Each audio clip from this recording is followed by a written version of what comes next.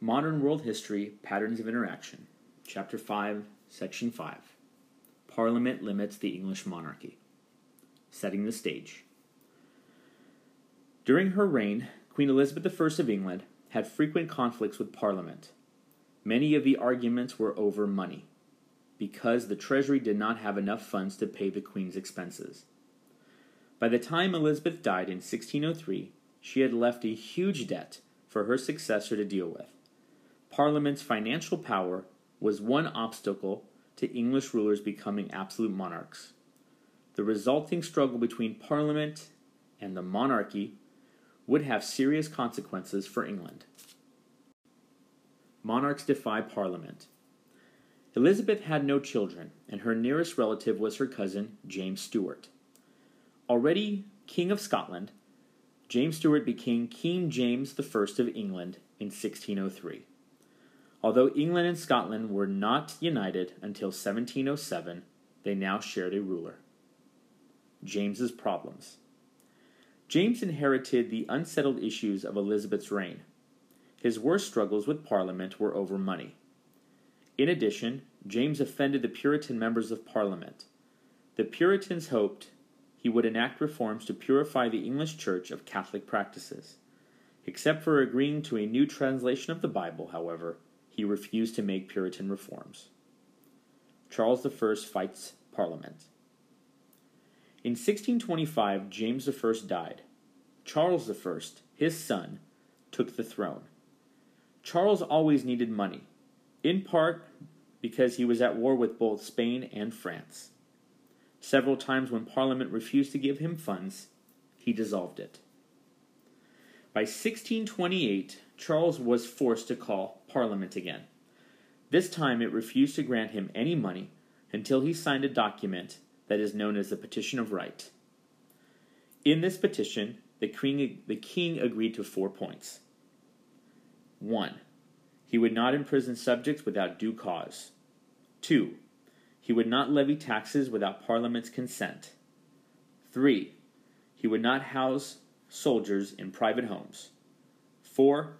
He would not impose martial law in peacetime. After agreeing to the petition, Charles ignored it. Even so, the petition was important. It set forth the idea that the law was higher than the king. This idea contradicted theories of absolute monarchy. In 1629, Charles dissolved Parliament and refused to call it back into session. To get money, he imposed all kinds of fees and fines on the English people. His popularity decreased year by year. English Civil War. Charles offended Puritans by upholding the rituals of the Anglican Church. In addition, in 1637, Charles tried to force the Presbyterian Scots to accept a version of the Anglican prayer book. He wanted both his kingdoms to follow one religion. The Scots rebelled, assembled a huge army, and threatened to invade England. To meet this danger, Charles needed money he could only get by calling Parliament into session. This gave Parliament a chance to oppose him. War topples a king. During the autumn of 1641, Parliament passed laws to limit royal power. Furious, Charles tried to arrest Parliament's leaders in January of 1642, but they escaped. Equally furious, a mob of Londoners raged outside the palace. Charles fled London and raised an army in the north of England, where the people were loyal to him. From 1642 to 1649, supporters and opponents of King Charles fought the English Civil War. Those who remained loyal to Charles were called Royalists or Cavaliers. On the other side were Puritan supporters of Parliament. Because these men wore their hair short over their ears, Cavaliers called them Roundheads. At first, neither side could gain a lasting advantage. However, by 1644, the Puritans found a general who could win, Oliver Cromwell.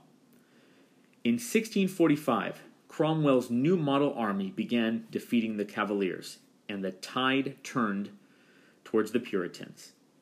In 1647, they held the king prisoner. In 1649, Cromwell and the Puritans brought Charles to trial for treason against Parliament. They found him guilty and sentenced him to death.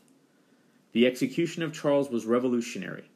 Kings had often been overthrown, killed in battle, or put to death in secret.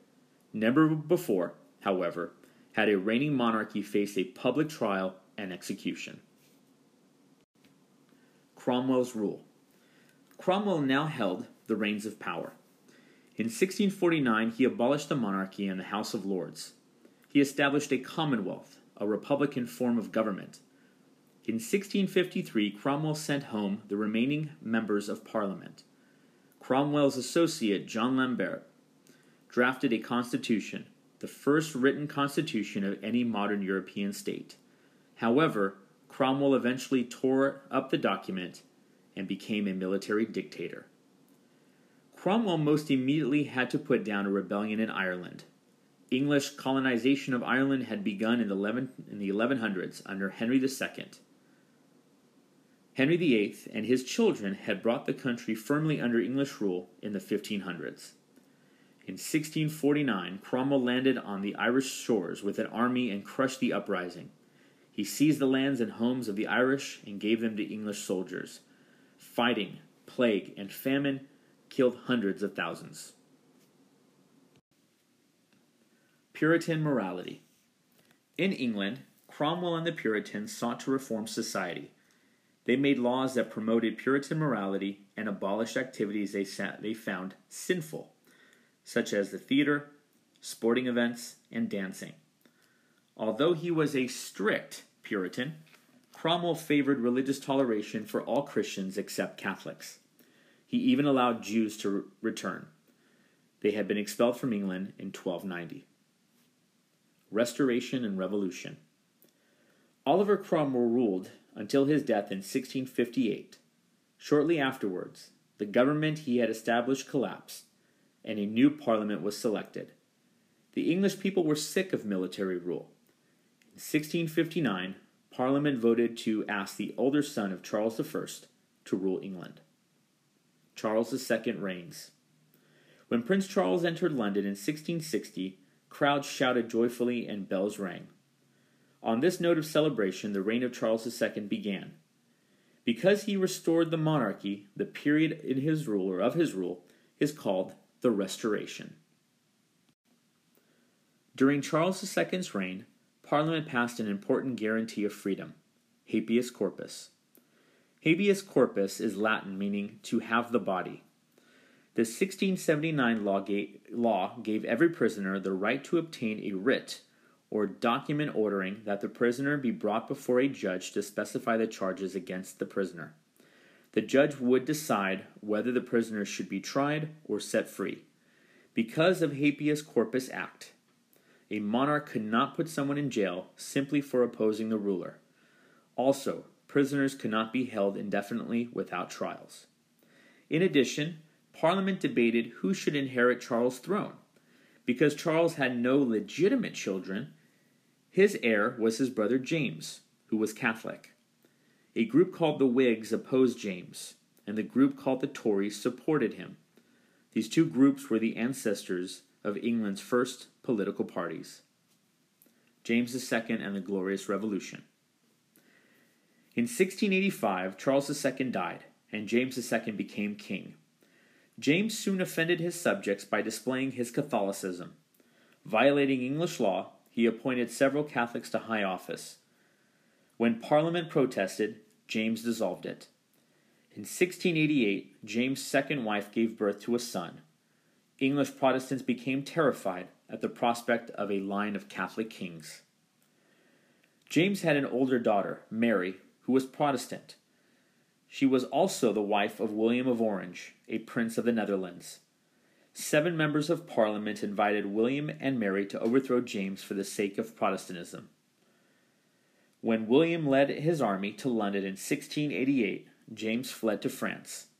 This bloodless overthrow of King James II is called the Glorious Revolution. Limits on monarch's power. At their coronation, William and Mary vowed to recognize Parliament as their partner in governing.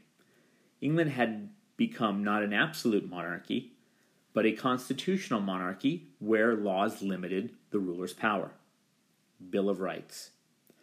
To make clear the limits of royal power, Parliament drafted a Bill of Rights in 1689. This document listed many things that a ruler could not do. No suspending of Parliament's laws, no levying taxes without a specific grant from Parliament, no interfering with freedom of speech in Parliament, no penalty for a citizen who petitions the king about grievances. William and Mary consented to these and other limits on their royal power. Cabinet system develops. After 1688, no British monarch could rule without the consent of Parliament. At the same time, Parliament could not rule without the consent of the monarch. If the two disagreed, government came to a standstill. During the 1700s, this potential problem was remedied by the development of a group of government ministers or officials called the cabinet. These ministers acted in the ruler's name, but in reality represented the major party of Parliament. Therefore, they became the link between the monarch and the majority party in Parliament. Over time, the cabinet became the center of power and policy making. Under the cabinet system, the leader of the majority party in Parliament heads the cabinet, is called the Prime Minister. This system of English government continues today.